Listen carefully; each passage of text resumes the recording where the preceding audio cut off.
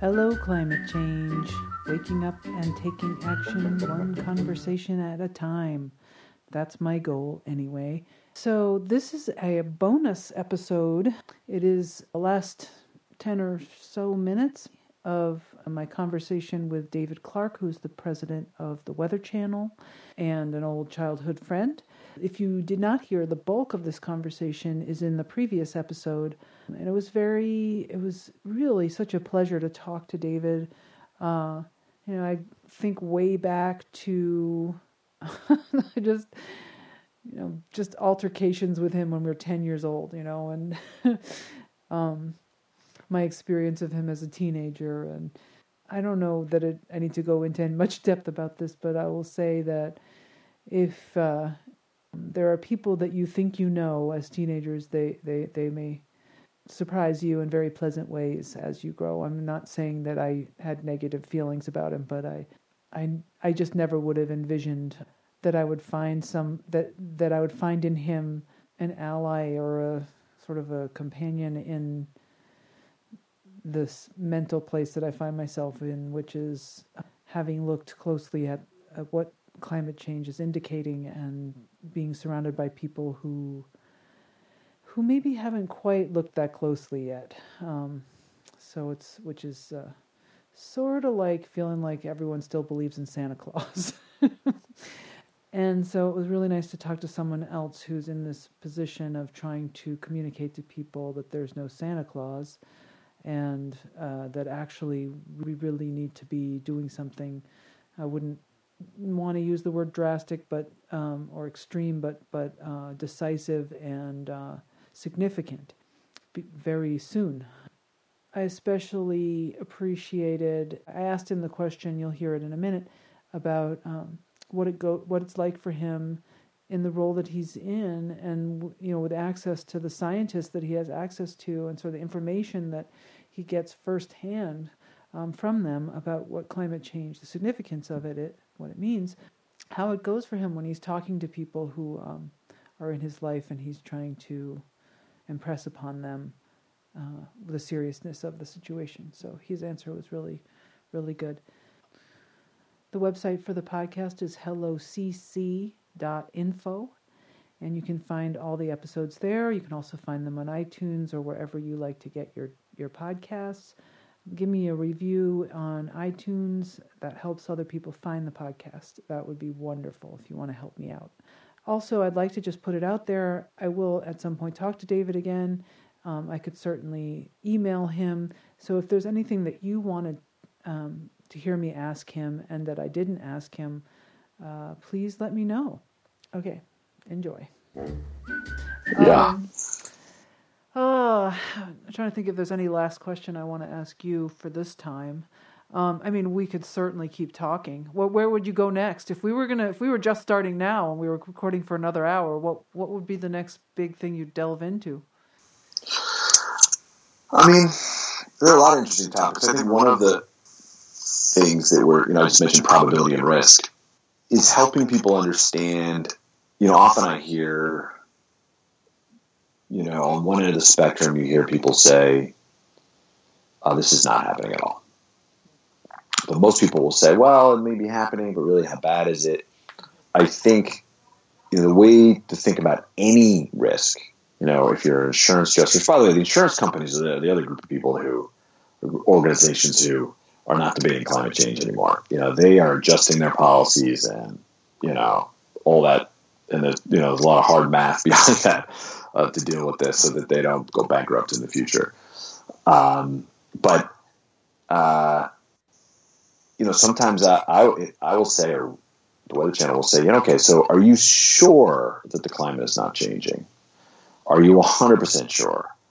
And how much risk is too much? If I told you that there was a 2% chance that the planet was going to be uninhabitable by the time your kids are adults, would you think that was enough to take action, right? Those are another kind of weigh in on the story, and for that kind of middle group that is opening to hearing more, understanding that the risk is likely greater than they currently perceive is just another aspect of, communicating. Okay. Yeah. That's interesting. I think that's like a whole podcast. Yeah. Well, let's do that one down the road. You could do one on the military. You could do one on probability and risk. You could do one on communication alone. What else? Well, another thing that you got another one you're thinking of? No, I could keep going. You go. Well, I mean, this is outside of the realm of what happens on air, at the Weather Channel, and more on the personal side is, as I'd like to hear more about what happens in those conversations you have at cocktail parties, and how does that go? How do people respond to you? I'm sure there's of course a spectrum, but what do you figure out? I find when I have those conversations, I figure out later, maybe what else I would have said or what else I would have asked that person to get them thinking, and just wondering what that is like for you. So it's hard, right? I think if you're talking about someone who, where this is kind of a tribal issue and they can be sort of unpersuadable. What I've learned in this, and I've tried all different things, including the, well, here's your fact and here's my fact, and let's keep giving each other facts until we have to go home. That usually doesn't work. Right.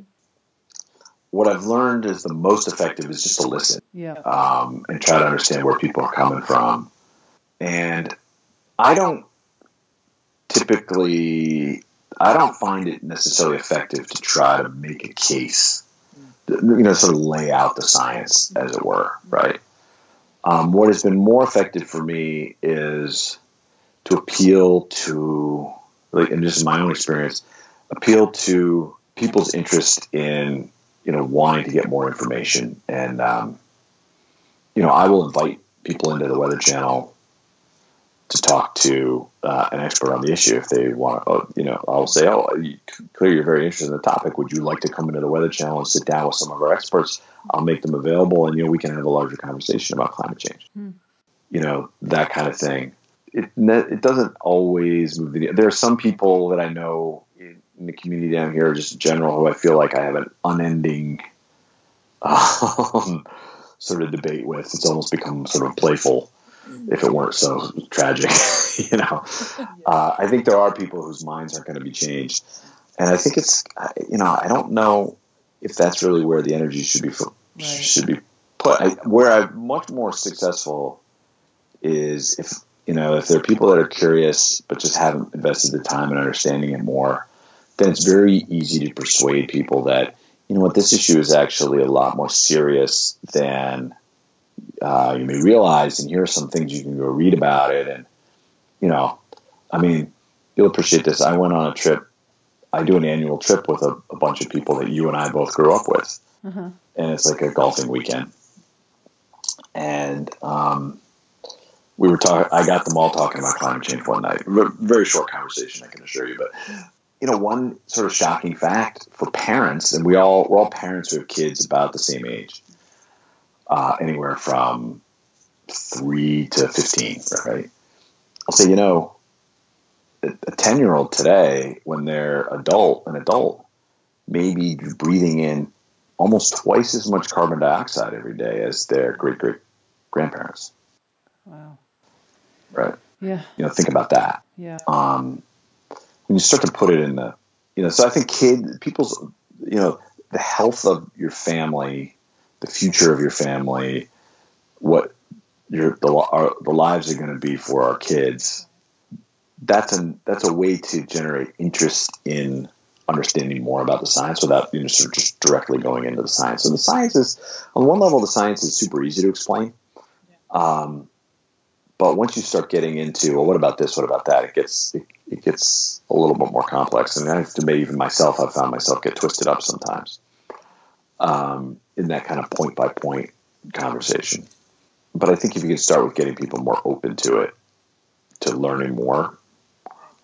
We at the Weather Channel did something about a year and a half, 2 years ago, I remember, where we invited retired Marine Corps General Stephen Cheney to Atlanta, and we hosted dinner, and we invited business leaders from around Atlanta to kind of come and hear him talk. It was a small, probably 30-person dinner, pretty intimate. And, you know, it was a pretty conservative Southern business person kind of crowd. And it was interesting to watch the room interact with somebody who they respected immensely, you know, a retired Marine Corps, one-star general, who just has an amazing track record of service to our country, you know, talk about the national security implications of climate change. So, you know, again, it goes back to sometimes it depends on the voices. But even then, you know, and sort of chatting with some people after that, they weren't totally convinced. Gosh. It's so bottom line. It is not easy. Unfortunately, it's become very politicized in the country. It doesn't change the fact that science is the science. The science is fundamentally apolitical, and you know, done right, it's the pursuit of truth, and you know, it's telling us we've got a big problem. That's probably a good place to stop for now. But wow, so great to talk to you. Really, likewise, on many levels. Obviously, the prominent ones for me are, you know, just to reconnect, and then the other is, you know, when I first kind of woke up to this, I felt like, why are we not all stumbling out into the street going, holy shit, what are we going to do? And it is somehow reassuring to know that there are others who have a similar sort of mindset about this, who are, you know, ringing their alarm bells, whatever the size of those bells may be. So thank you for ringing such a big bell. And I really would love to do more conversations with you, and you know, I'll just keep in touch, and we'll find, you know, the next window. And you know, if any of the topics you mentioned, or if there's anything else that comes to mind and you want to let me know, feel free. Cool. Well, listen, thank you very much for this. It's very cool. See you, Amy. Bye. Bye.